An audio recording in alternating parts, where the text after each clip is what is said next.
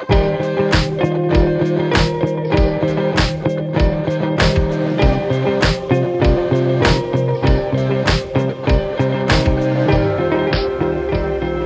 you call an alligator with a spyglass?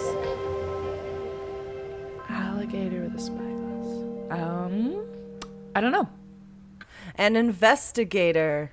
Oh, investigator. That's I perfect. thought that would be a nice little treat for our episode today. Yeah, it ties in perfectly. And in case you wondered what we are going to be doing today, we are going to be covering weird animal mating rituals. Because who doesn't need to know? Exactly. Everybody needs to know. And that's why it is Contagious Curiosity with Kat and Laney, because we ask Absolutely. the real, nail-biting, nitty-gritty questions.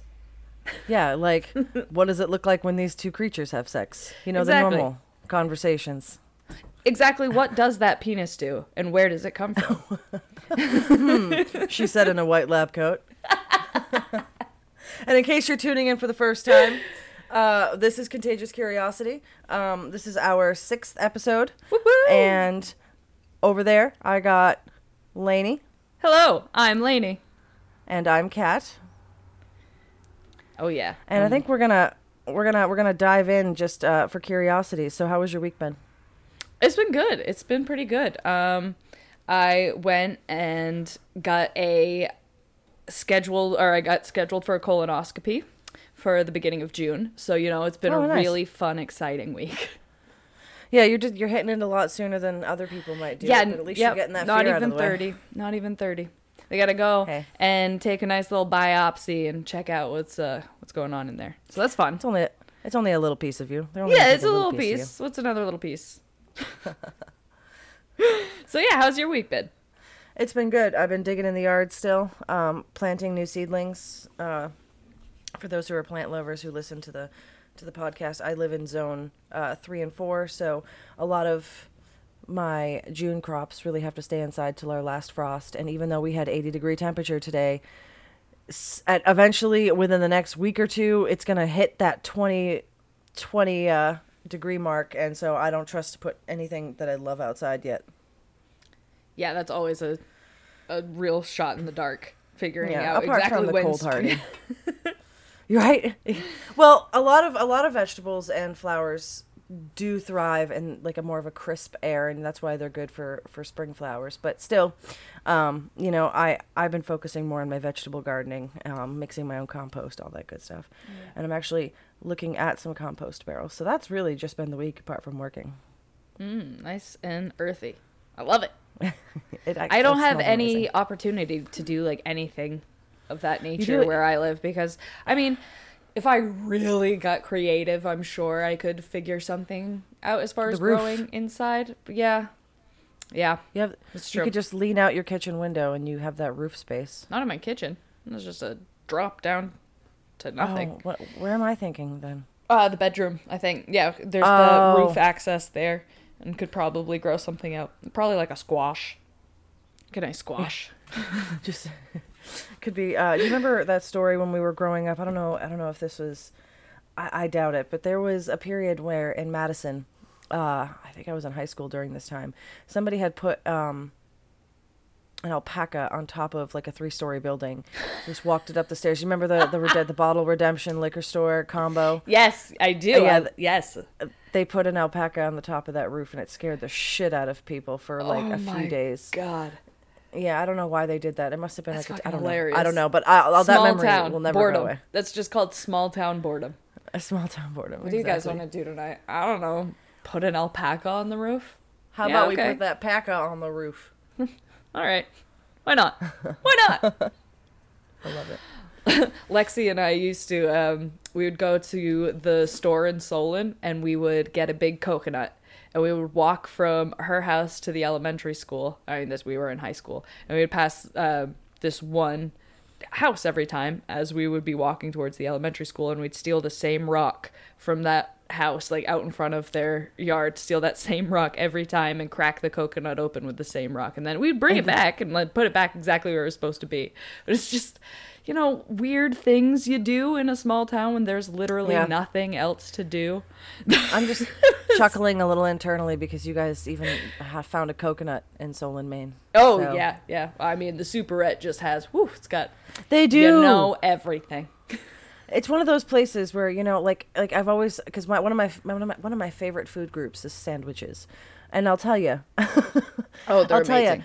The small town stores, the mom and pop stores, the delis, like the random gas station that's not like a corporate gas station, they have the best damn sandwiches. Yes, and Pinkham's Python.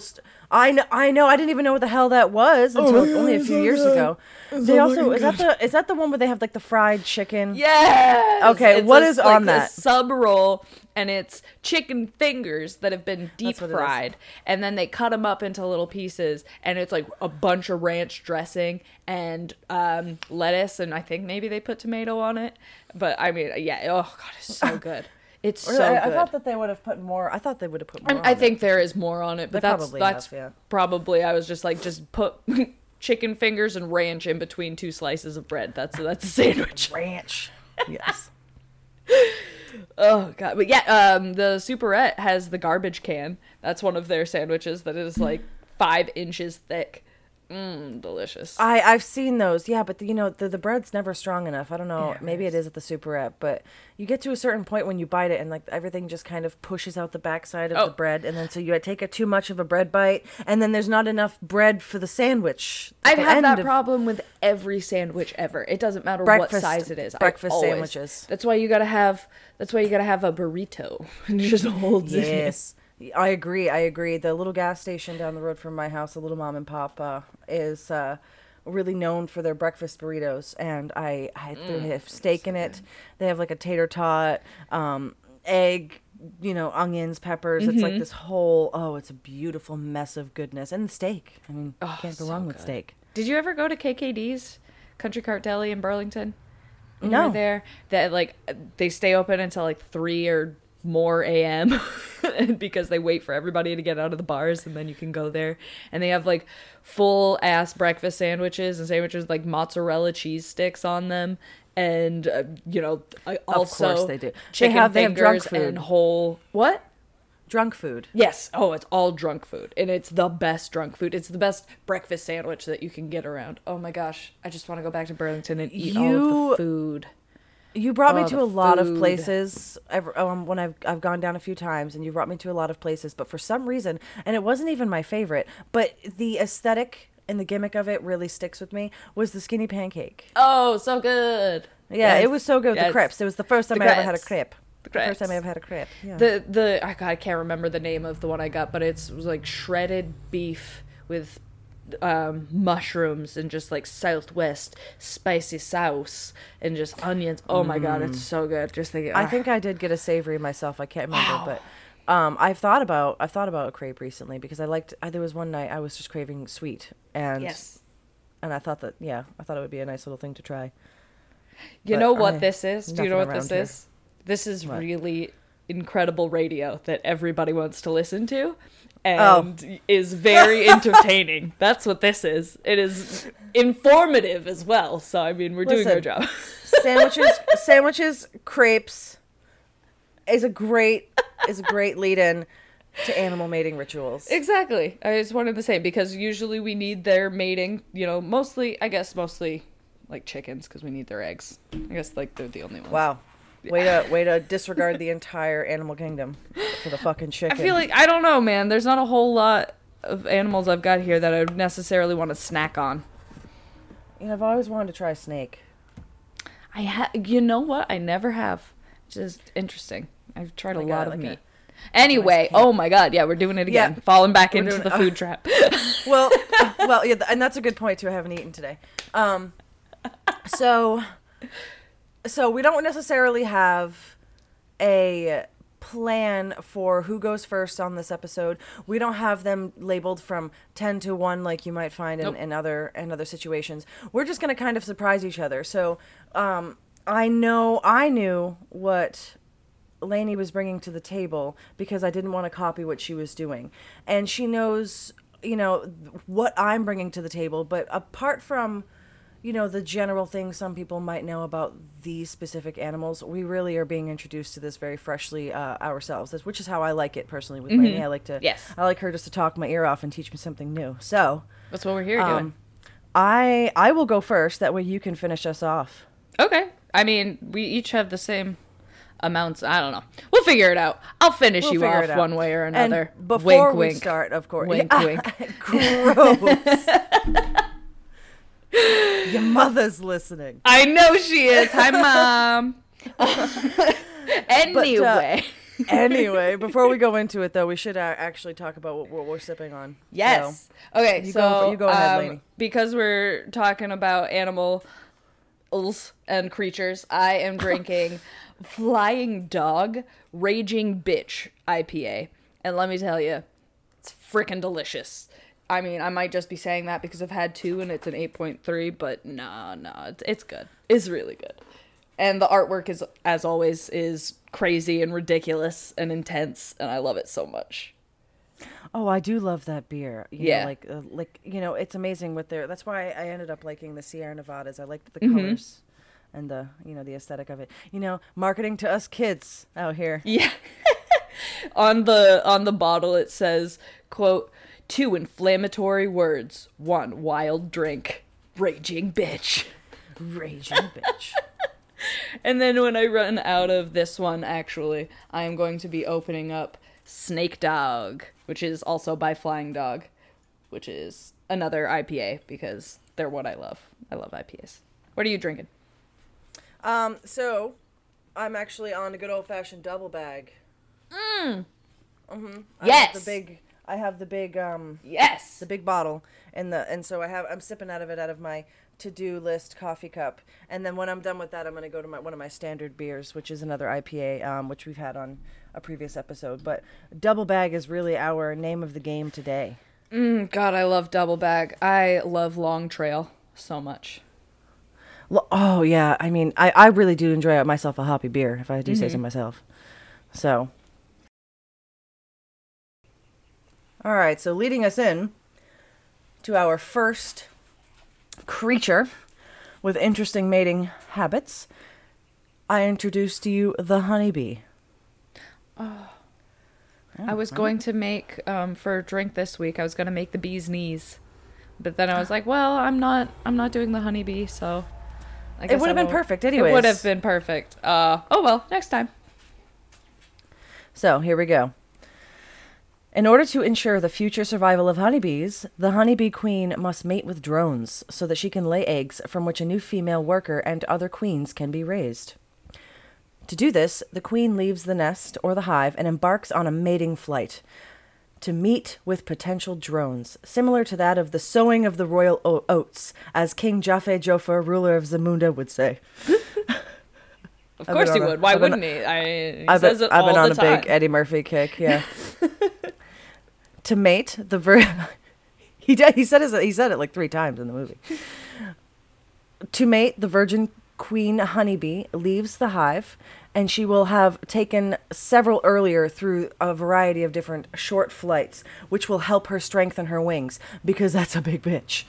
We all know what a honey. Yeah, she's a biggin. So she's gotta work up those wings, and she's got to get out there and perform some special little flight rituals so that she can actually feel strong enough to receive. Yes. You gotta have the energy.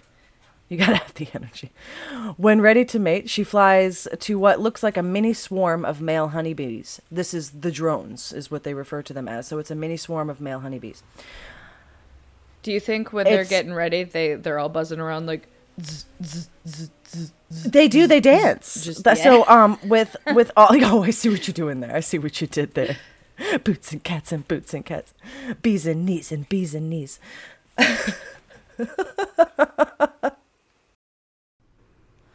So the drones mount the queen in mid-flight, okay, so super high up in the air. So this drone congregation, the area of all these male bees, are pretty much having sex with her as she's in a mating flight, which I think is actually quite remarkable. They just do it to go. You know, they order in their dinner to go, and so the queen honeybee will mate several times, and research has indicated between 6 and 24 times during a single mating flight. Oh wow! Each time the queen mates, she receives about 6 million spermatozoa from each male into her oviducts, where 5.3 to 5.7 million spermatozoa. I know it too. This is so stupid. I said it to myself in practice too. Spermatozoa. Sure. Sperm, Atozoa. Yeah. Okay. Well, they're transported. Spermatozoa?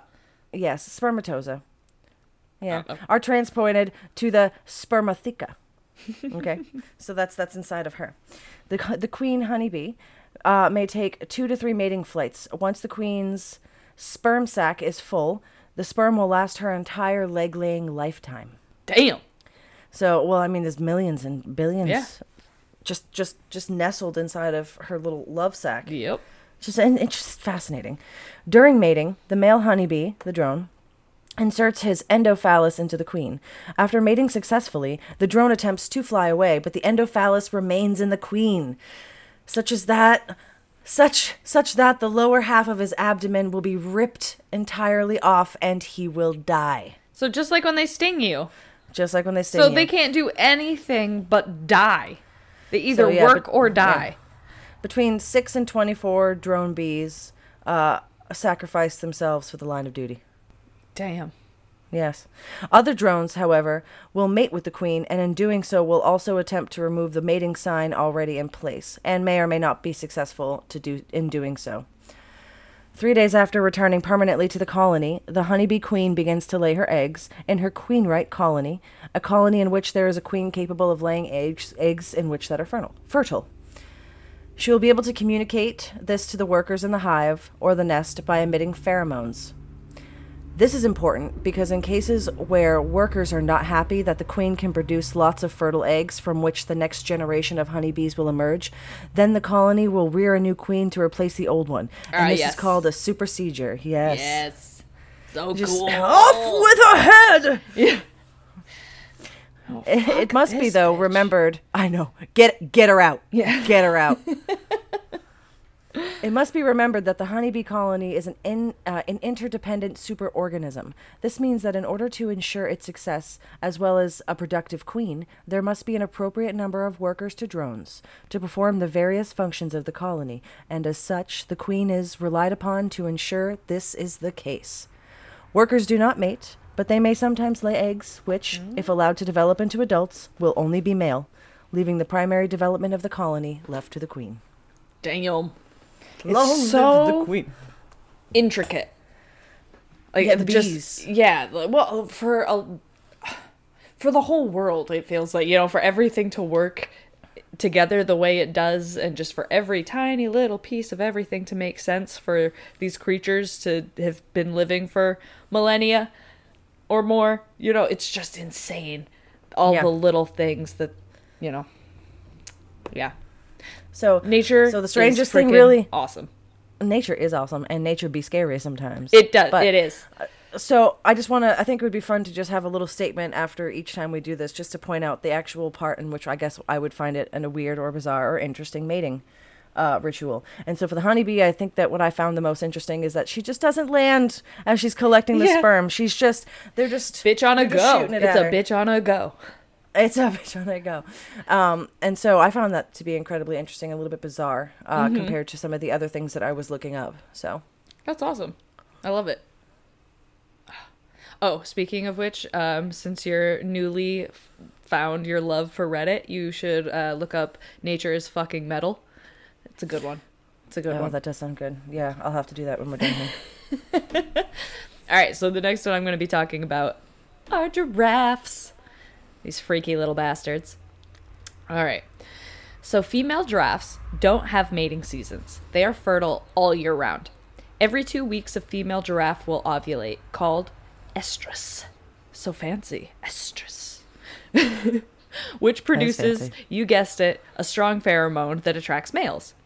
It's not unlike human menstrual cycles, except that it's every 15 days instead of like every 30 or so, which is just, it's rough. Poor girl. So when a wandering male has caught the scent of an ovulating female giraffe, he will then come up behind her and start to gently thwack and like nudge her hind legs and like lick them a little and just kind of, you know, thwack like with his neck. Well, with his head and like his little horns and just his like, little horns. Yeah, but it's gentle. It's not aggressive in any way. It's just kind of like, hey, back here. And I'm here. He does it until she starts to urinate. And then once she does, he bends his little neck down and takes a taste. And by little, I mean giant. Obviously, it's a giraffe. And if that's how the males detect if the females are actually in heat or not, is by tasting their urine. Just, I mean, that's how I do it. I mean, yeah, it's how you know. Without a doubt. He will then begin his hours or day-long courting process.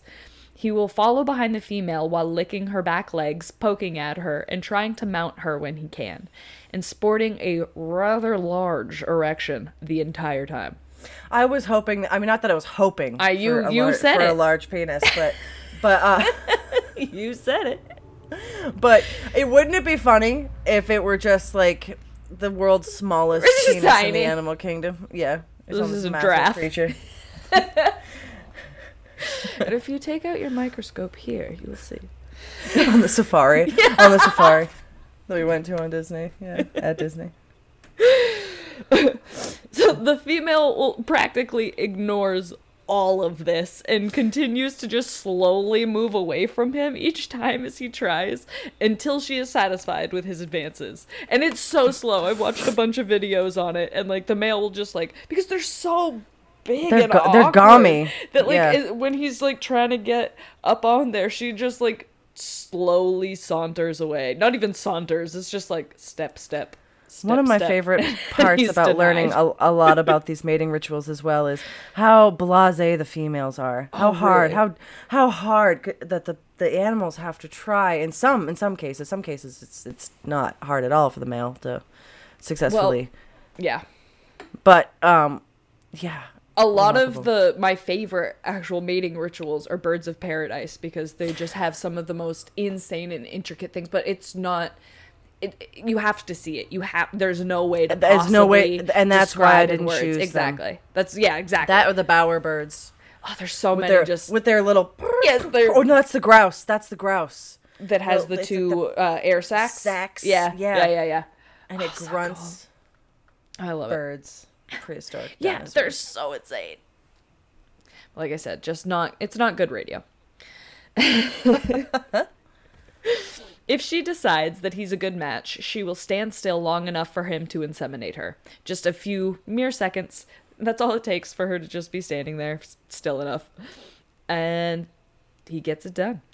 If another more dominant male happens by, though, the female will go over to the new arrival and begin to rub her neck on him to indicate a preference and to tell the other giraffe to move along. So if, like, in between, like, while he's still trying to court her before he actually impregnates her, like, if she's just like, no, I don't, no, and moves over to another giraffe, he just kind of has to walk away. Well, he's got to deal with it, yeah.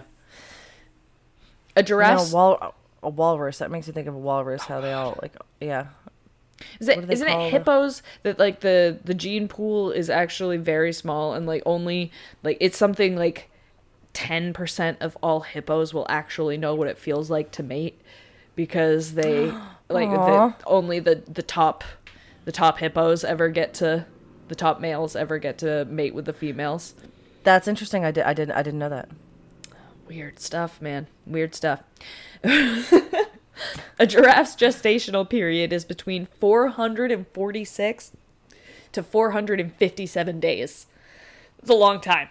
It's a long freaking time. Well over a year. There's a lot to grow in there. Yeah, it's true. So I guess that makes up, for the period being 15 days. Like, that's a long time. I've never seen a pregnant giraffe. I bet they look really cute. Oh, I do bet it looks goofy as hell. Mother giraffes give birth standing up, and the babies come out from a kind of Superman position with their front legs in front of them, and then their heads followed by their hind legs. So they're just, wah! I'm not gonna lie to you. I actually had heard something about this years ago, and I was compelled to look up a video of a giraffe birth because, yeah, continue. Once again, it's goofy and awkward. These animals are nothing but awkward. From birth to death, they're just weirdos. Yeah. Oh, God. And so, yeah, for its first experience outside of the womb is a fall from roughly 6 feet to the ground. When we were at Disney, do you remember that safari guide that said that, like, their hearts don't stop? Yes. Like, that, so I haven't been able to find any research or anybody else to back that up. And that could be because the scientists or zoologists at Disney were the ones to discover it, but I really don't know. I can't find it. Which kind of makes a lot of sense because a tremendous amount of progress has been made at it's true. the wildlife conservation at Disney. But yeah, that is what they said was that 6-foot drop helps to jumpstart their heart. And that's because if a giraffe were to give birth lying down, then the giraffe, the calf, I think, is it a calf, wouldn't survive. And I just didn't believe it. No, because there have been plenty of giraffe. Like, there's a giraffe, I think it's at the San Diego Zoo. I could be completely wrong, though. But at some place, there's a giraffe that has a bent neck. Like, her neck is permanently, like, to the side because she was born... Her mother was laying on the ground, was laying down, and so it fucked up her neck. Gobbles. Gobbles. You know, Gobbles the turkey? South Park. Gobbles! Gobbles!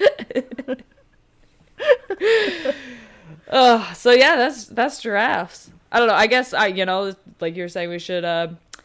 what I find interesting about that is that they drink the pee. I didn't know that. The males love that pee. Not the 6-foot Superman. I mean, the Superman is good. That's pretty good. The 6 foot. It is exactly what it looks like. It is, though, isn't it? Yeah. Yeah. Yeah. That they drink each other's urine. You know. Well, no. They don't drink each other's. He it's drinks just her the male. urine. Yeah. He's the males are the weird ones. Shocking. You know what I was thinking about on my drive home today was, if it weren't a mythical creature kept in Newt's suitcase, but that mating ritual he does with the big, like, rhino hippopotamus creature. Remember that? And the snort. Yes. And then, but the whole yes. thing, the whole dance move and the rotating around the... Yes. Oh, so good. Oh, gosh. Okay. So, we're going to make a little transition, and we're going to dive into the ocean a little bit here, and also, some parts of land, with flatworms. And when we said animal mating rituals, we just meant, like... Creatures. Creatures. That's why I kept kind of, like, implying creatures throughout here, because I knew that I was going to throw in a bug or two. So, here we go. Flatworms. If we look at this objectively at simpler life forms, the answer is very clear. Being the male is a way better way to go because you still get to continue your lineage with considerably less effort. Flatworms are hermaphroditic and can take on either parental role based on who does the inseminating.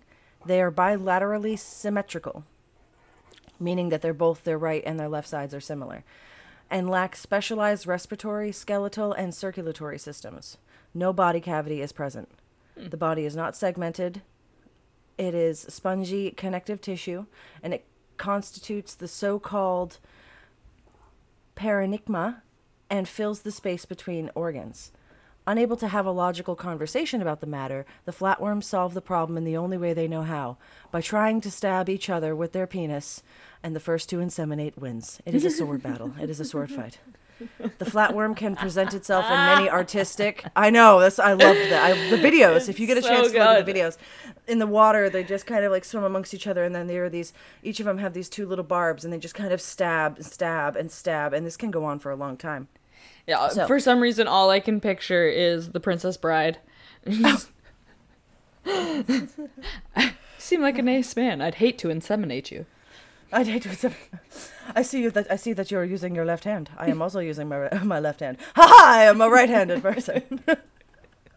Me too. So the flatworm can present itself in many artistic and genealogical forms.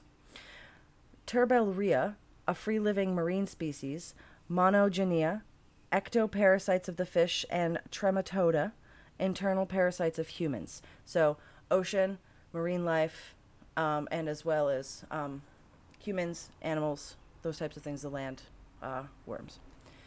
In regards they're to everywhere. The marine, they're everywhere. In regards to the marine living, and if you, there's a great X-Files episode where they actually cover this, and it turns into like a mutant flatworm creature who just bites into people and like inseminates that way. Nice. Into the body and into the body cavity of live people. That's I love fantastic. X-Files. In regards to the marine living species, the idea of love or intimacy during copulation is hands down a complete rarity among animals, but it is not exactly the epic battle that it is with flatworms. When they approach one another and are ready to mate, it is instantly game on. They sit halfway up and they get their double-headed penis ready to strike. This also leaves them exposed to getting hit themselves. Penis fencing can last an hour and result in the flatworms being stabbed multiple times. Yes. Oh, it's so good. Ultimately, one deposits sperm into the other and emerges victoriously, completing the paternal obligation. The flatworm that lost immediately begins to search for food and make up the resources required for making the eggs. Hey, you gotta heal a bunch like of wounds. Yeah, healing a bunch of wounds, and now they're like, shit, I have to have these eggs. Yeah, you know, like, I'm wounded, now I've been stabbed, and now I have to be a mom? Jesus Christ. right? Although some flatworms are free-living and non-destructive, many other species, particularly the flukes and tapeworms, fluke was what they referenced in X-Files, are parasites to humans, domestic animals, or both. In Europe, Australia, and North and South America, tapeworm infestations of humans have been greatly reduced as a consequence of routine meat inspection. But where sanitation is poor and meat eaten undercooked, the incidence of a tapeworm infestation is high. In the Baltic countries, much of the population is infested with the broad tapeworm. In parts of the southern United States, a small proportion of the population may be infested with the dwarf tapeworm. In Europe and the United States, the beef tapeworm is common because of the habit of eating undercooked steaks and other beef products. Shush your mouth. Don't tell me. Give it to me raw and wriggling. That's basically what I say every time I order a steak is rare, preferably still mooing. That's usually what I say. It's bad. 36 or more fluke species have been reported as parasitic in humans. Endemic, local centers of infection occur in virtually all countries, but widespread infections occur in the Far East, Africa, and tropical America. Many species are ingested as cysts called metacercary in undercooked food. The lung fluke paragoniums found in crayfish and crab, and the intestinal flukes, haerophytes, and metagomius, So many words. Yoko gawai, and the liver fluke, Opus thorcus. I'm sorry. Sure, whatever you say. Tim. Whatever you say. We're gonna move. So that was just giving us like an example of some of the more popular types of worms. Mm-hmm. Flatworms, tapeworms, in the same family. Free swimming larvae of blood flukes penetrate the human skin directly, and in humans, these parasites and others listed below cause such misery and death. Control of certain flukes through the eradication of their mollusk hosts has been attempted without much success.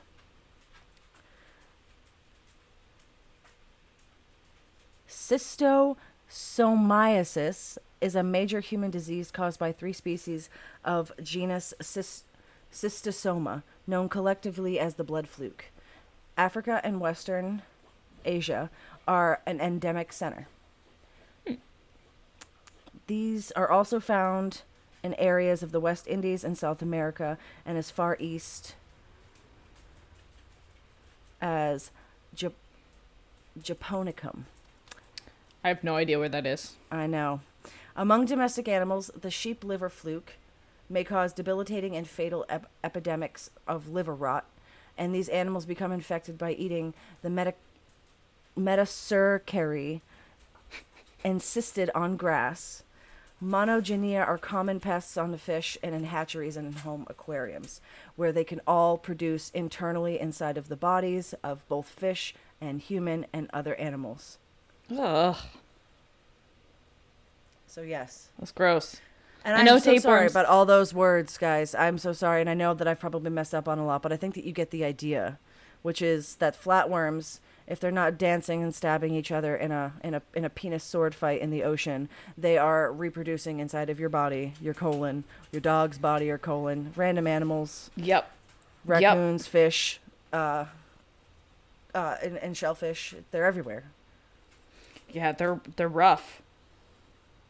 Wow. Okay. That's, yeah. Ugh. Ugh. Have you ever had a tapeworm? No. Me neither. Thank God. I've heard that you can buy them, though. What did Frank name his? Oh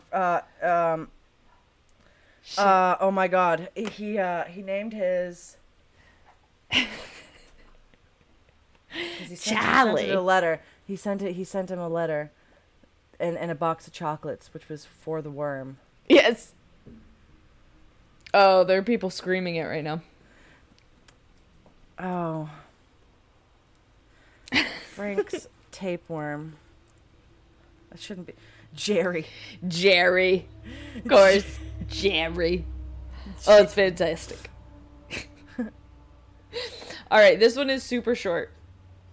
But it's a lot. It's a lot. Antechinus? I'm pretty sure it's Antechinus. Antechinus is a tiny mouse-like marsupial known mostly for its compulsive sex, because it is more intense than a bonobo is about going after what they want. The Antechinus remains chaste, so they don't mate at all until their mating season arrives and they are fully mature. Then the males seek out frenzied mating sessions, often lasting 14 hours, with as many females as possible. Are they all in like a ball of? Are they all like in a ball of like an orgy of? No. These little mice are born. Well, they're not mice. They're marsupials. The Antechinus. Whatever.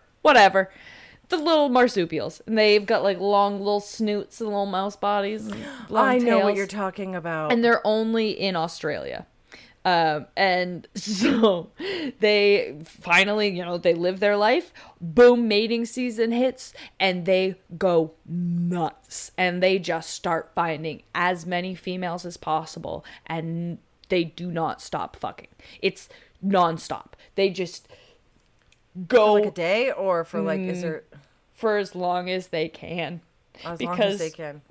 They do absolutely nothing else, including eat or drink. And finally, their immune system starts to collapse. Oh my God. And they develop gangrene and infections, and their bodies dissolve, and they die attempting to still have sex. So they fuck themselves. They go into they fuck themselves to death. Yes. But in not just like I had a heart attack, I'm gonna die. Like, their body is dissolving away from them, and they like just their life force is being sucked from their body. Going exactly. It's just fucking stop. Literally. A frenzy of succubus. Oh, it's a lot to think about. It is. And that's why it's short, but it's straight to the point. Because my God. God. How can you be any more direct? They fuck themselves to death. End of story. They know nothing of pleasure, and then they just die from it. And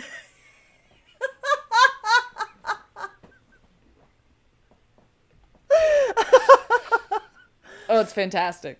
I mean, good on them.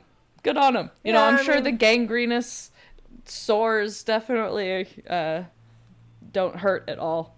I'm sure it's fine. Well, it was worth it. Talking about the females being blasé about things. You're just like, are you dying back there? Yes. Whatever. That's nice. That's nice. Moving along to the next 15 frenzied little marsupials. So my next one it's not super long, but it certainly is chock full of a little series of interesting facts. And I chose this one not only because it's an easy topic in the sense of like when you go to think about a bizarre mating ritual, you know, this creature may pop up in your mind, but there's always a common misunderstanding of what actually happens during mating. Not to say that it doesn't derive from a shred of truth, but it's not as intense or as dramatic as most people might think. So we're going to lead in to our next one, which is the praying mantis. So, if you happen to find yourself outside and unexpecting, you might come across one of the world's most intriguing insects, the praying mantis. Despite their saw-like arms and alien eyes, they pose no threat. Unless, of course, you happen to be an insect, gecko, or hummingbird. It's not that the praying mantis of the Americas are more abundant in the late summer and fall. It's more or less that's when they become more noticeable. Which, you've seen mantises here in Maine, right? Yep.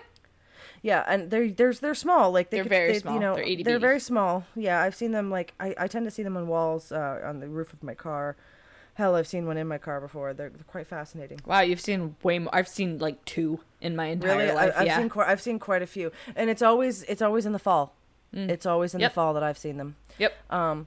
So during the fall and springtime, they'd be looking for mates, and so the males might be a little bit more active and more prone to flying around. This is why they become more visible.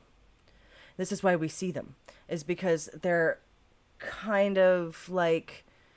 They're just out there. They're in public. They're putting themselves out there on the market, and of course that involves human contact as well. Oh yeah. The animals have spent all summer hunting and growing, repeatedly shedding their exoskeletons as they reach a length of up to half a foot. Now, mind you, we've only seen the little ones. So half a foot. Now, as the days shorten in the northern hemisphere, they have only 2 things on their mind: food and sex. The average male. I mean, we spent the entire first part of our podcast or episode just talking about food. Yes, food, and now we're talking about sex. So, and sometimes those interests intersect brutally. Praying mantis courtship can be a dangerous affair. Females have been well documented, biting off the heads and eating other body parts of the males that they mate with. However, the frequency of such violence is just a tad bit overstated. So, first of all, not all praying mantis species cannibalize their mates. Maybe if the female is starving or if the male irritates her, she might engage in that behavior, but they don't always do it. Yeah, that is completely contrary to everything that I've always heard. Exactly. In fact, of the species that exhibit cannibalism of their mates, studies have shown that females make a meal out of the males between just 13 to 28% of the time. Oh. Interestingly enough, getting eaten may not be as bad as it sounds. A study published in 2016 found that when female Chinese mantises consume their mates, they acquire more important amino acids that are then incorporated into the eggs that they lay. They also appear to lay twice as many eggs after cannibalizing a male than they normally would. Oh, wow. So while the male would probably be better off to live and mate with multiple females, at least it seems his nutrients give his DNA an elevated chance of getting passed on to the next generation. In some cases, male praying mantises actually comprise a significant portion, if not a majority, of a female's diet during the breeding season. Whoa. However, these insects may eat other animals as well, including birds. Damn. I know. I actually watched a video on YouTube of a mantis eating a bird. How do they catch it? Well, they grip onto it. The larger ones, they grip onto it with their razor arms, and then they just start biting. That's insane. As it turns out, when a male mantis loses his head, it doesn't mean he loses the true urge to procreate. Oh, you heard that right? Not only can some male bordered mantises continue mating even while being attacked by their female counterparts, some males are able to mount a female and initiate mating even after getting their heads completely bitten off. Well, isn't that nifty? Isn't that nifty? What the fudge? Damn. Yeah, Damn. It is a freaky bedroom affair, but still more than I knew, and still not exactly what I thought. Once again, blasé females. Oh, this guy doesn't have a head. Dick still works. Whatever. Right, dick still works. What? Biting the head off their prey is a favorite technique for hungry mantises. So when the female mantises decide to eat an approaching male mantis, they tend to use a similar technique. It has been observed that in about a quarter of the encounters where a male approaches a female, he gets eaten. So how is that? How does that math work? If it's a quarter of males, but only 13% of females. It was 13 to like 25%. It depends on the species of mantis as well. Yeah. Because not all species of mantis are cannibalistic. And that's kind of, so this is more of a general statement for the ones that do engage in a lot more cannibalistic behavior. Gotcha. Oh my gosh. The most dangerous times for him are when he's approaching the female and during the mating act itself. When they are done, if they survive, the male simply falls off the female or flies away. You think that I like that he falls off. It's just yes, he just falls off. Yes. You'd think that getting partially devoured would be a turnoff, you know? No. But maybe it's not. Hey, don't kink shame. No, I'm not kink shaming. About half of the males that are killed while attempting to mate are decapitated, but continue on to finish off without the heads, known as the headless horseman. Yeah. Yeah. Woo. So, believe it or not, praying mantises have been officially recorded eating birds in every continent except Antarctica. A study published in the Wilson Journal of Ornithology in 2017 compiled 147 cases in which the insects have eaten birds in 13 countries on 6 continents. Altogether, 12 different species of mantises have been seen eating 24 types of birds, with hummingbirds as their most common prey. That was fantastic. Okay. I really didn't know all of that about that. I really thought it was every single praying mantis ate them. It's interesting. I know, I did too. I like it. Okay, so now I am going to be talking about the Japanese pufferfish. Oh my god. In 1995, divers off the coast of Japan came across what some later called underwater crop circles. Though they had not been discovered until then, it didn't take the divers long to discover more of them nearby. These perfect geometric circles baffled scientists for over a decade before they found their mathematician culprit.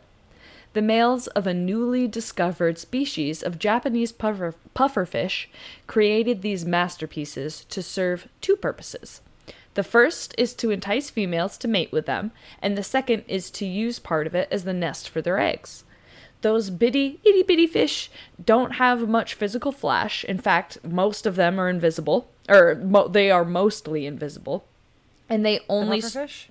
Because they're pretty low. They're on the bottom of the ocean, and they're just only stretch about 5 inches long, and the males they're little babies. I don't know why I thought that they were bigger. Other pufferfish are, but these specific Japanese pufferfish are quite small and almost translucent. Okay.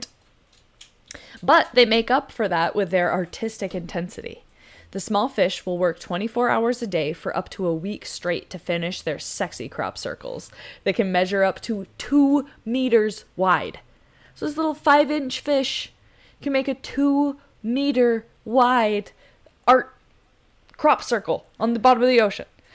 Like it's like geometrically sound too. Yes. It's perfect.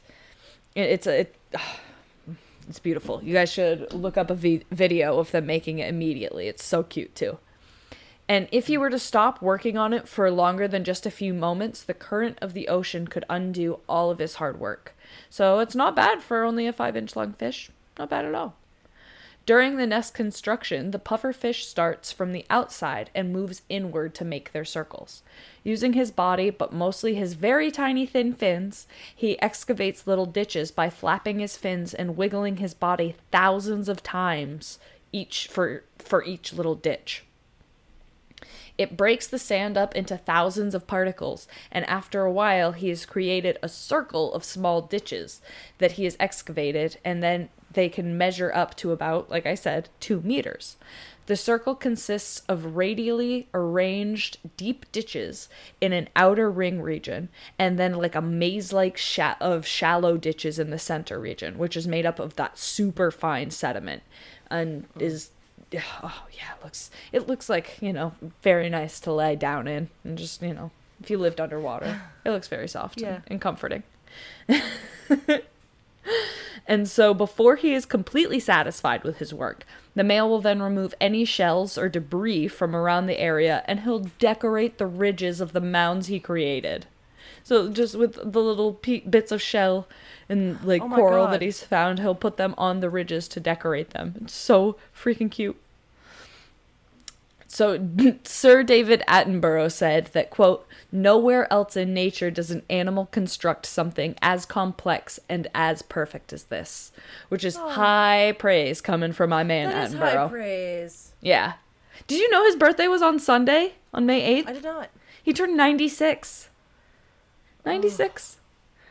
The first time, his voice has been ingrained in my brain forever, as it has with most people, but I used to have an old computer game, like a CD that you would put in, and it was, I think it was National Geographic, and you went traveling all over the world, and he was the voice of a globe that followed you around, and I love it, taught you about all of the different places on Earth and animals and things, and it was just this little floating globe that had arms and white gloves.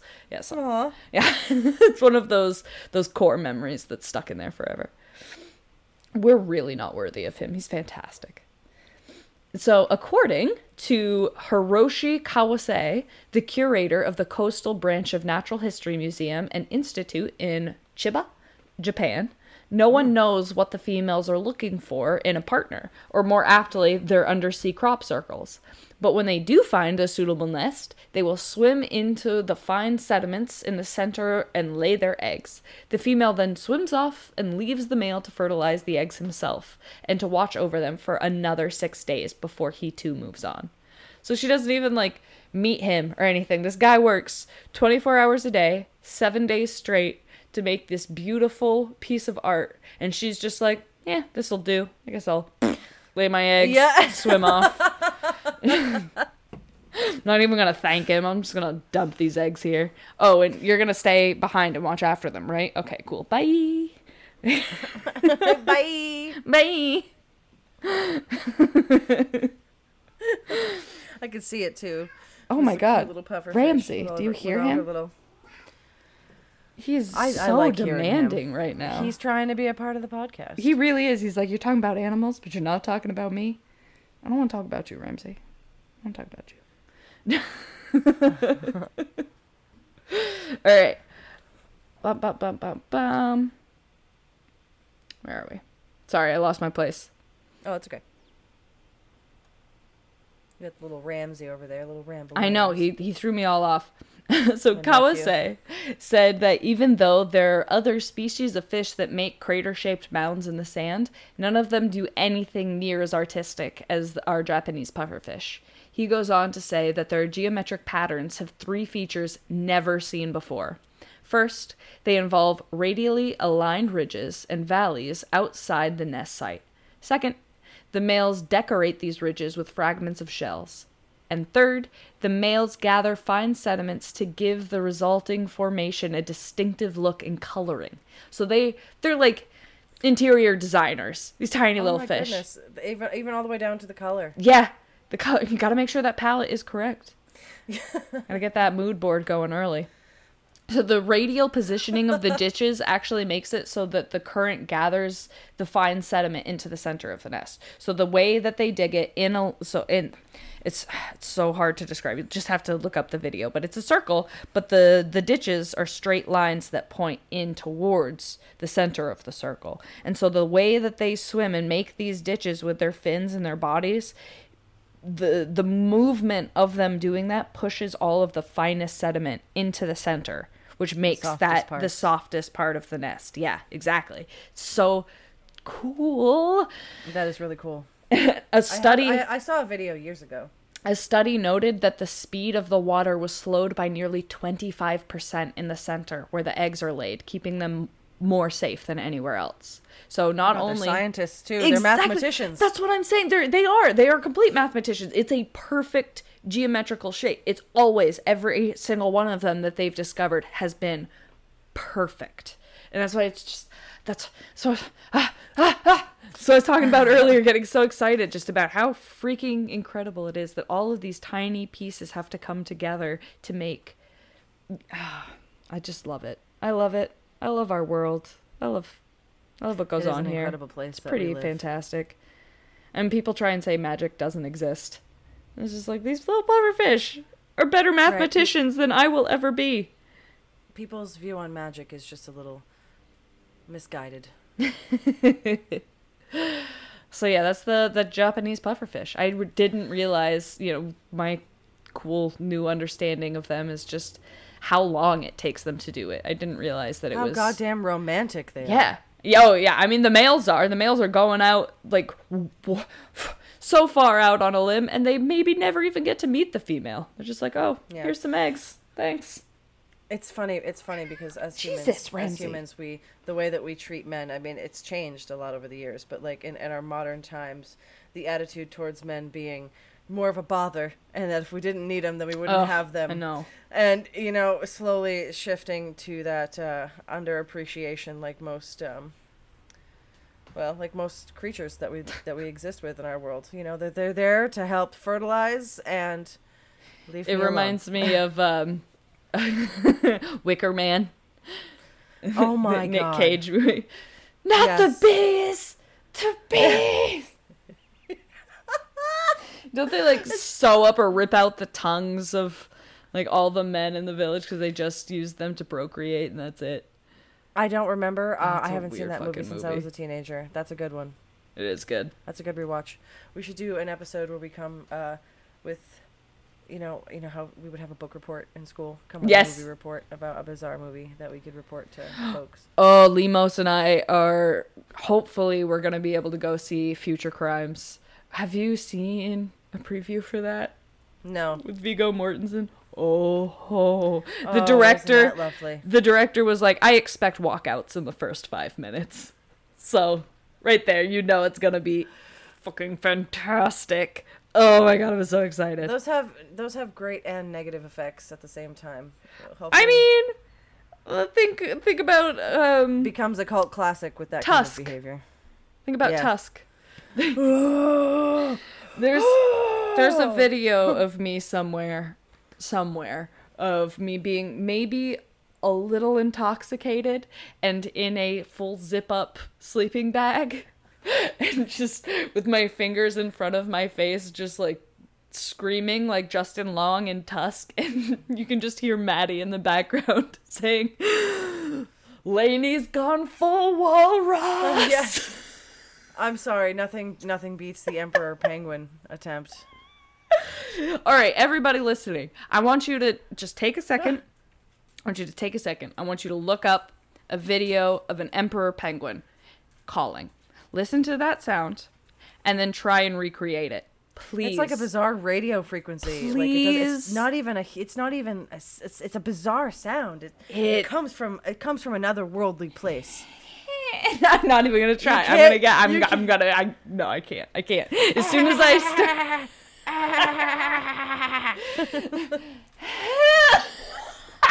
I can't. Oh. That's how we're gonna start the episode with the Emperor Penguin sound. Oh God. If anybody can figure out how to make that noise with their human body, please contact us as soon as you can, because I need to hear it. You need to have some kind of mixer. There's just no way. So, okay. So, continuing on the trend of marine life here, I'm going to be mentioning and talking about the octopus. So, with the octopus, they nonchalantly sidle up next to each other, circling but not getting too close. Then, in a sudden tangle of arms, the two larger Pacific-striped octopuses go at it, bodies heaving. It's octopi. Thank both. you. It's both.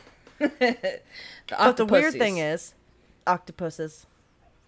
But the weird thing is, these amorous cephalopods are mating face to face. Face to face mating is just one of the bizarre behaviors unearthed in the first published study of the larger Pacific striped octopus, tennis ball sized creatures that live on the muddy seafloor of the eastern Pacific. The research, which appears in the public journal Library of Science 1, revealed a phenomena never before seen in octopi. Let's go with octopi. Including males and females sharing the same den and tapping prey on the heel. As in, they play with them. So like they tap them on the fins. They tap on the heel. They mate beak to beak, with the female gripping the male entirely.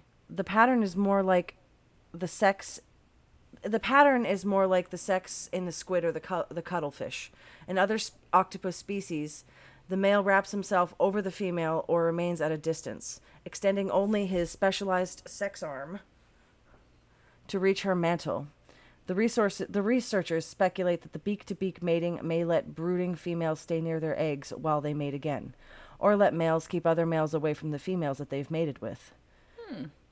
The more typical distance mating means that multiple males can mate with a female octopus at the same time. Females mate and lay eggs over a much longer period of time than is typical for an octopi, up to 6 months in their observations. This produced a brood that contained eggs at a variety of ages and stages of development. Females took care of the eggs until they all hatched, over a total period of 8 months. What's the species of this octopus? This is the Pacific striped. Oh, okay. The Pacific striped octopus. This strategy, so once again, they take care of their brood for at most usually about 8 months. Various different life stages emerging all at once and at various times. The strategy may let the larger Pacific striped octopus lay hundreds of more eggs than other shallow water octopi species, which may become sentient when they first lay and die when that brood hatches. Octopi are often solitary, but the female larger Pacific striped octopus sometimes shares her den with a male she's mating with. The two would share food, beak to beak, and mate every day. Other reports have suggested that the species live in larger groups as well, amongst each other. This is not a common thing. Wow, yeah, I was going to say, this is... What are they doing? Yeah, they're fantastic. They're loving each other every day. They're having sex every day, and then when she broods, she's left alone. Alas, although the larger Pacific striped octopus has an extended spawning period and brooding period, they still die once it's all done. Oh. Yeah. Isn't that what all females do? They always give octopus? everything. Yeah. Don't they Yes. always die? Yeah. Yes. They always die, and their body is used to feed their young, because they are cannibalistic. Yep. They eat each other. Their primary diet is actually a lot of other octopi. So, in general, it's a fun fact. I can't eat octopus anymore. Like, I can't. I can't either. I couldn't eat it anyways. It's not my thing. And plus, that's I have my watched creature. you through the years go through one of the most intense changes as far as somebody can go with eating, I suppose, just because you were completely vegetarian for so long. Like my entire the entire time I had known you up until, like, what was it, 2013, 2014? No, it was like 2016. Yeah, because you started off with fish. You started off with sushi. When you came to visit me in Burlington, and all of a sudden you were eating sushi, and it was like a big deal. That's a good point. But I remember my first steak was like, from being as an adult, was it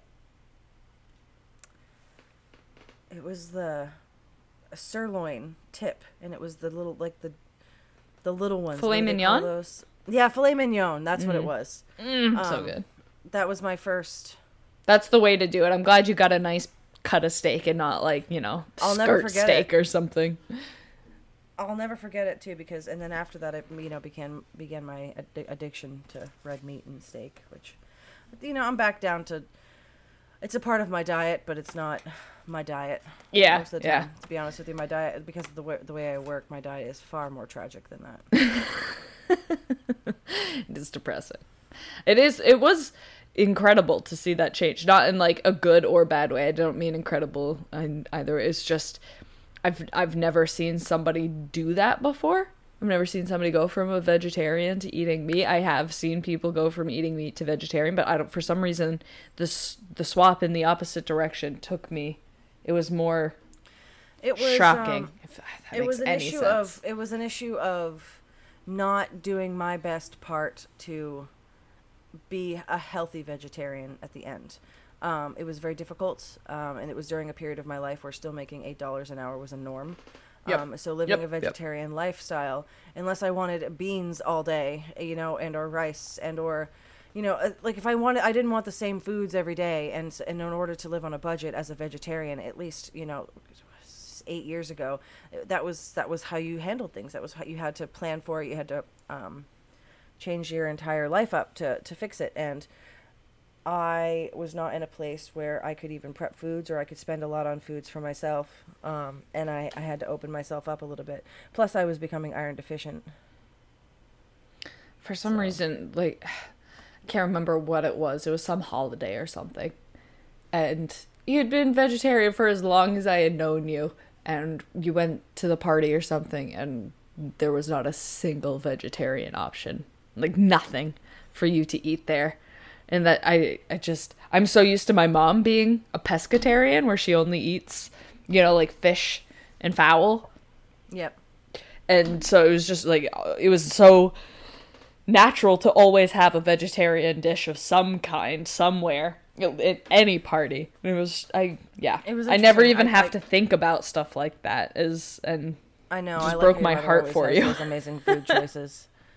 Well, it would, when I first started becoming a vegetarian, that was actually a huge topic of conversation in my house. My parents are very conservative in that sense, and also, they have their own personality. And I remember my father going, "Well, if that's the lifestyle that you choose, that's your choice, but we're not going to change anything." I'll never forget the day my mom made shepherd's pie, and of course everything just like melts and cooks into it. So like all the beef, it all ends no up picking. Yeah. And you know what? And they used goddamn beef stock in the mashed potatoes. And so I'll never forget my dad scooping off the potatoes and the green beans and throwing it on a plate for me and being like, "Well, there you go. And if you don't like it, you can go to your room." And I was like, "Oh, well, I guess I'm going to my room." I was such a stubborn kid. And so I was used to that. I was used to not having those kinds of options and it being kind of a bother. And I didn't, it never bothered me. I know, it bothered me more than it bothered you. Like, you were telling me that story. You're like, "It's fine." And I was just like, why? I'm sorry.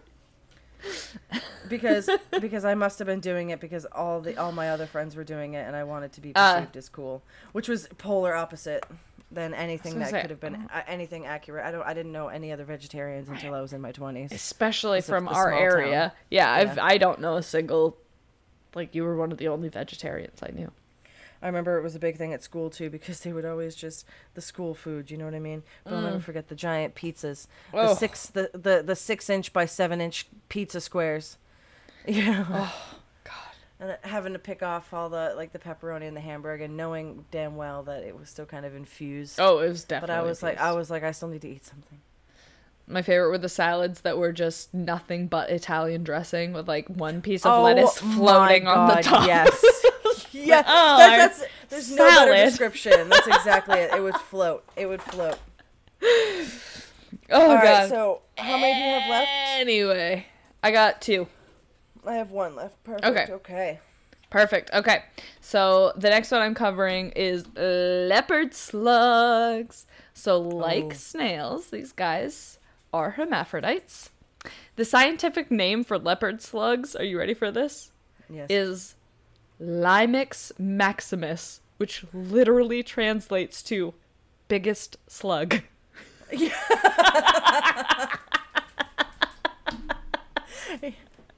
don't know why it kills me so much, but it's so good. It's the perfect name. So simple. Romance between slugs begins and ends with mucus. Biologist Chris Barnhart, which is, I like that name. Me too. For a biologist, Barnhart. Said that, quote, slugs are merely snails without exterior shells. But in some cases, as it is with the leopard slug, they have an interior one instead. Even though they do have slightly more protection than slugs with no shell at all, they are still extremely vulnerable. Luckily, slugs are equipped with versatile mucus that helps protect them, provides a sluggy GPS, and helps leopard slugs mate with extreme splendor. Even in the slimy world of slugs, leopard slug sex is considered to be something of an oddity. All slugs are hermaphrodites and can fertilize themselves. However, they can mate if they choose to. So that I love that they're like, I could impregnate myself, but I'm going to go out and have sex anyway. Yeah.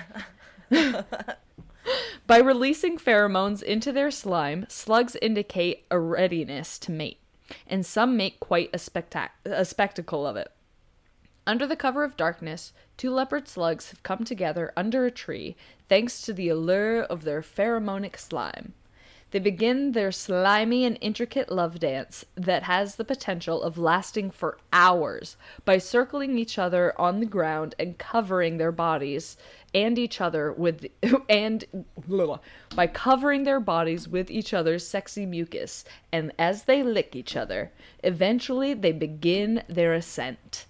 One Limix Maximus follows the other up the tree to make their way out onto an extending branch. The two then begin to slowly lower themselves down on a thick rope of mucus as their bodies intertwine. So they're just, they slug their way up the tree over to a branch, and then they just create the thickest mucus that they can just dangle from the branch. Is this the same slugs that we see in our yard? Have you seen them? You could probably see them when they're like twirling each other. I've seen that, but I've never seen it up in the air, like coming down from a tree branch. Then I'm probably be more not aware of that. They drop, and it's slow, and That's the whole time fascinating. they are just encircling each other, and yeah, yeah. Sounds hot. It is. I mean, they're making all of that. But that's not where the party stops. Both slugs then push out two quite large for their size blue penises from the sides of their head. They're right from the sides of their head. Yeah. They're jagons. And they get to work intertwining those as well. Both slugs transfer sperm to the other and fertilize each other's eggs. So they both win. Oh. They both win. Oh! Yeah. Well, isn't that just precious? Yeah, so they're that just... everybody gets a piece and everybody survives. If you go on to YouTube and you just type in leopard slug mating, the first video that pops up is like long and uncut slug sex. Oh. It's just this guy. I swear. It's at just least we're not naming our episode that. Heavy breathing, just like watching and like falling. It's like 18 minutes long of this guy just filming these slugs having sex in their like blue penises intertwining. I'm definitely calling this episode guy long and has uncut. put an effort into this. It's so good. Long Eventually, and uncut slug sex. Did you find it? No, but I'm writing it down. Oh, good. So eventually, one slug calls the whole ordeal off and begins to leave. The other tends to eat the sex slime they created together. Both slugs will then go off and lay hundreds of eggs. It's so cute. Like I said, they both win. It's actually, it is, that is not so bad. That is not so bad. No. There's romance. There's romance there. And unlike the female cuttlefish, it's reciprocated. Exactly. Oh yeah, that's what it's called. Uncut, full-length leopard slug sex. Oh my! It is a lot, and they are eerily blue, like the penises. I mean, like that. Can you see it? Oh my god, that's huge! Yeah. Yes. That's bigger than I thought it would be. Yeah, it's like the size of the slug. They're big. They're big. Right from the sides of their heads. It kills me. Oh. Such weirdos. Yes, my. All right. Well. So, I mean, every bit of that is what I find weird. If we're still that is a perfect definition of what we were looking for. You did it. You did it, Laney. You did it. Because my next one, which is my last one, goes down a dark and slippery path, to be honest. Ooh, I'm ready. I don't think you are, because the females definitely weren't. Oh. So we're getting into ducks. Oh, no. Despite their reputation as adorable, waddling companions, gobbling up stale bread from old ladies, ducks aren't exactly the sweetest of lovebirds. While some mallards do mate for life, most subspecies of male ducks, or appropriately drakes, are actually horrible sexual predators engaging in violent gang rape and necrophilia of both genders. Jesus Christ. Yeah, it took a dark turn. All right, let's get into it. No one knows this Ted better Bundy. than the poor female duck, which wards off these quack bros by having evolved and twisty-turny vaginas that's impossible to penetrate by conventional peens. Sadly, male ducks simply co-evolved with the right tool for the job, and it only gets weirder. The duck penis is not straight, but spirals counterclockwise, otherwise known as the rotini of reproductive systems. Have you seen Roar on Hulu yet? No. Oh. No. Oh, okay. Well, I'm not gonna ruin it, but watch Roar, please. Oh, I got rid of my Hulu. Goddamn. Hulu. I refuse to pay like $4 more for less ads. I just didn't do it. Okay, then I'm just gonna tell you. Every episode is focused on like a woman's weird story. So it could be like, it's like Twilight Zone-ish. You know, where every story has it's all like the vagina monologues. Kind of. They're all anthology episodes, so none of them run together. And one of them is about a woman who, you know, has had trouble dating in the past, and she always goes to the same like place in a park by a pond every day to talk to her sister. And finally, like, she puts the phone down or something, and all of a sudden the duck starts talking back to her, and she like can hear the duck and starts dating the duck. And she leaves, and she finally invites him over to her apartment, and she's like, okay, I gotta go to work. And she comes back, and he's shit all over the apartment. And he turns out to be like super abusive, like emotionally abusive, not physically, but it's just like tries to control her all the time. That and goddamn she has to Drake. Exactly. That's why oh god, it's a good show. It's a good fucking show. And shit's all over her apartment. I do have to look that up. I'm gonna write that. No, down. you're gonna have to.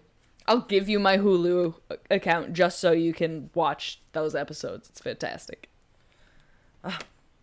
Well, all right. Anyway. So, to talk about the penis a little more. Please do. From its base to its tip, the Muscovy duck penis completes 6 to 10 full twists over its 20 centimeter, which is about 7.8 inch length, penis. What? When it's time to mate, voluntarily or otherwise, they violently shoot up their still limp noodle into the vagina, only hardening once inside to perfectly conform to the Byzantine innards of the hen. That the female's reproductive maze still manages to prevent pregnancy from date rape drakes are still at a 97%. Sadly, that hasn't lessened the Weinstein gene. Oh. Yeah. As orched copulations are pervasively common in species of ducks, according to zoologist Richard O'Proom. As if having the penile equivalent of a drunk trying to stab you with the least appropriate attachment on his Swiss Army knife isn't intimidating enough, drakes have found a way to also use their uncorker against male rivals. Ducks, for one, are outliers within the avian population. Like 97% of birds, ducks have penises, super long ones. They are among the best endowed in terms of ratio to body to member of all vertebrates. For example, that's insane. Yeah, 7 inches. Yeah, 7 inches, man. I've never seen. That is an average human penis. For example, I don't know. Actually, I don't know average anymore. There's probably a guy out there that's like, it's 6 and Excuse a quarter. me, it's 4. Well, I could be. I don't know. For example, the 1 pound, foot-long Argentinian lake duck has the longest of all, with a member that is 4 inches longer than its body. Its body. What? Duck penises regrow every mating season. That's the most bizarre thing. Do they break off? What do you mean? They regrow. So it's going to talk about it here in a second, but they kind of shrivels back up until they need it. So duck penises regrow every mating season. Once the season ends, the penis begins to shrink and regress until it's about 10% of its full-grown size. They are stored inside of the duck's body, waiting to emerge only during copulation. The process generally resembles a cross between using your arm to evert a sweater sleeve that is inside out and unfurling the soft, motorized roof of a convertible sports car with a hydraulic drive. I hate that. I hate all of the imagery. I hate it. I hate it. And the last bit of imagery, like a selection of sex toys from a vending machine in a strange alien bar, duck penises come in ribbed, ridges, and even a toothy variety to hook the female's reproductive tract, which is as long and convoluted as the penis itself. Wow. Yeah. Wow. Yeah. That's nice, dear. That's nice. Yeah. My God. Yeah. I was really sad, actually. You know, just the fact that they can actually block the attempts or that they can keep from reproducing at such a high rate is also quite incredible. That they're still like, no. Yeah. No. Wow. So wait, when are they cannibals? Ducks aren't cannibals. Oh, I thought you said they were. No, but they've been known. Oh, and necrophilia of both genders. It didn't actually. Oh, not necrophilia. That's not cannibalism. Yeah, Never yeah, mind. For some reason, it didn't actually I swapped that in my specify brain. any Yeah, yeah. No, they'll cannibalism. just fuck the dead ones. That's good. They'll That's just fuck good. the That's dead nice. ones, That's male nice. and female. Love it. Love everything about it. Ugh, gross. Okay, so for our last amazingly weird and fucked up animal mating ritual, we're bringing it to the anglerfish, which is my favorite deep sea creature that there is. All right, gotta crack the knuckles. Gotta get ready for this. It's so fantastic. Scientists began to discover and study anglerfish in the 19th century and classified them as ceratioids. These scientists became perplexed when they realized that they were only getting half the equation. The specimens that they were working with were all female, and they had no idea where the males were or what they looked like. Researchers sometimes found some other fish that seemed to be related based on their body structure, but they were no match for what the other anglerfish looked like. They were much smaller, they didn't have the extended lure coming from the top of their head, or the iconic and terrifying jaw.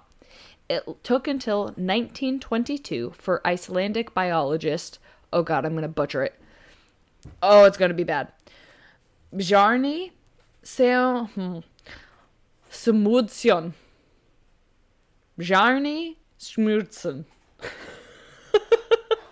To discover a female with 2 of these smaller fish attached to her belly by their snouts.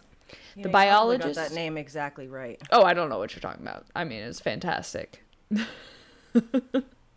The biologist figured that it must have been her offspring that somehow fused with her while she was giving birth. He remarked, quote, "I can form no idea of how or when the larvae or young became attached to the mother. I cannot believe that the male fastened the eggs to the fertile female," he wrote. "This remains a puzzle for some future researchers to solve." Literally pushing it down the road for somebody else to solve. 2 years later, in 1924, British Ichthyologist Charles Tate Reagan took up the reins and studied these elusive deep-sea dwellers. Back in 1901, Reagan started to work at the British Museum of Natural History. He then became keeper of zoology and later director of the entire museum, in which role he served from 1927 to 1938. He spent most of his time classifying different kinds of fish, and thanks to his dedicated work, he was the first to describe the Chinese fighting fish, aka bettas, which is my very first pet. Oh. My very first pet. He lived for way too long. His name was Frisbee. He was red. Oh, that's a good name. He was red. While Reagan was dissecting a female anglerfish, he noticed she had smaller fish attached to her. Upon inspecting it further, he came to the conclusion that it was neither a different species nor her offspring. It was, in fact, her mate. What scientists thought had been missing had in reality been in front of them the whole time. Females may be more than 60 times the length and 500,000 times as heavy as the males. 500,000 times as heavy as the males. That's huge. I know, the size difference is remarkable. Huge! The previously believed undiscovered males had actually just been unrecognized and misclassified all along. After this revelation, it didn't take scientists long to discover why the males lacked all the flashy accoutrements that the females possess. Who needs to be flashy when your entire existence is boiled down to becoming a woman's attachable sex bank? Mm-hmm. Mm-hmm. Male anglerfish don't need a luminescent lure to attract prey or giant jaws to eat it with because they literally don't hunt. They don't eat. They simply don't have a need to. Not when they have females. Reagan wrote, quote, "It's merely an appendage of the female, and entirely dependent on her for nutrition. In other words, a male anglerfish are the epitome of a deadbeat and parasitic boyfriend." It's really funny that you say that because I can picture the meme of like the guy who's always like, there's the memes of the woman paying for something at the register and her boyfriend's like hugging her from behind and like holding her. Yeah. Exactly. He doesn't have to go out and hunt, doesn't have to do anything to bring anything in, just attaches to the female and all of the nutrients he needs just comes right through her. You know, that's it. Although male ceratioids don't have the pizzazz of females, they do have highly evolved nostrils that help them track down species-specific females who are emitting intoxicating pheromones. Once a male finds a female, which is seemingly an impossible task in the vast open space of the deep sea, he bites onto her soft belly. The tissues and circulatory system of the two fuse. So they don't know if it's like, if it melts, if it's like acidic, but as soon as he bites onto her, the two of them start to fuse together to become one. And he is fed by the nutrients received through her blood. The male becomes a, quote, sexual parasite hanging on for the rest of his life and unable to free himself, fertilizing the eggs produced by the females. So she just is like, I'll take this, and it's just, it's a permanent sperm bank that she's got attached to her at all times. And it's fantastic. It's fantastic. I would love me a pair. The male completely loses his individuality and the couple becomes a single functioning organism. And she doesn't have to stop with just one. A single female angler can have multiple males attached to her at once if for some reason. That. Oh yeah. If for some reason one male isn't sufficient enough for the proper breeding. But also, for like, the ocean is so freaking gigantic that you've got a male anglerfish is born. He's got his highly developed sense of smell. He's just swimming around the ocean. He finally picks up on the scent of a female, and he has no ability. He's got none of the stuff that he needs to hunt on his own. He has to find a female to survive. Yeah. Then, you know, he finally finds one. Oh, she's already got a male attached to her. Too bad. I can still bite on and technically survive. Yeah, just take the left side. You know what I mean? There are some species of anglerfish that live relatively closer to the surface of the ocean than others. The males of these species are able to detach after a time if they wish to, and they are not as dependent on each other. For the extreme deep-sea dwelling anglerfish, this bizarre and a bit morbid mating ritual is a necessity.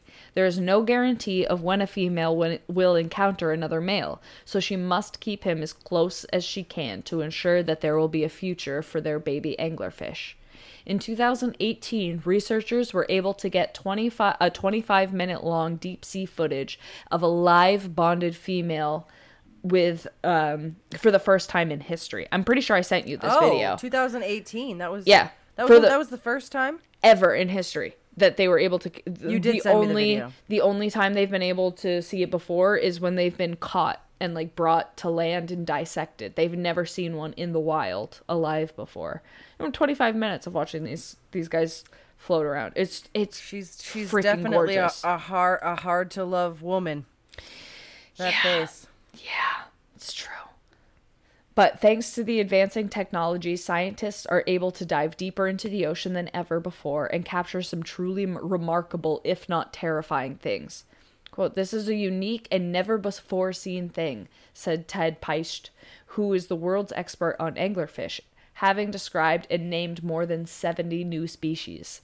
He said, "It's so wonderful to have a clear window on something only imagined before this.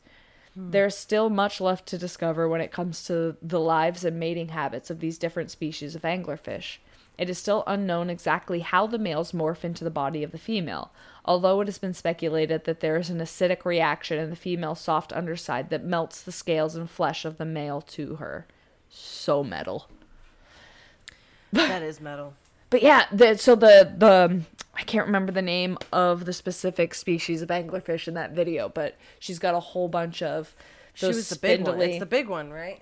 She's big, and she's also got all of these, like, I don't even know what you'd call them, like, not arms, but these, like, spindly things coming off of her, but that they're bioluminescent, and they didn't realize that they had this kind of bioluminescence before this video either, and they think it's to either make them appear bigger to hunters that see them in the ocean, that think that they're much bigger, that they're too big to swallow, or just enticing more food to them as well because of those combination. So it's like multiple of those lures. Yeah, it's so Do you know how many I probably not from the research that you've pulled, but off the top of your head roughly, do you know how deep they live down? How far? Isn't it under extreme pressure? So don't they live like at least more than a mile? There are anglerfish.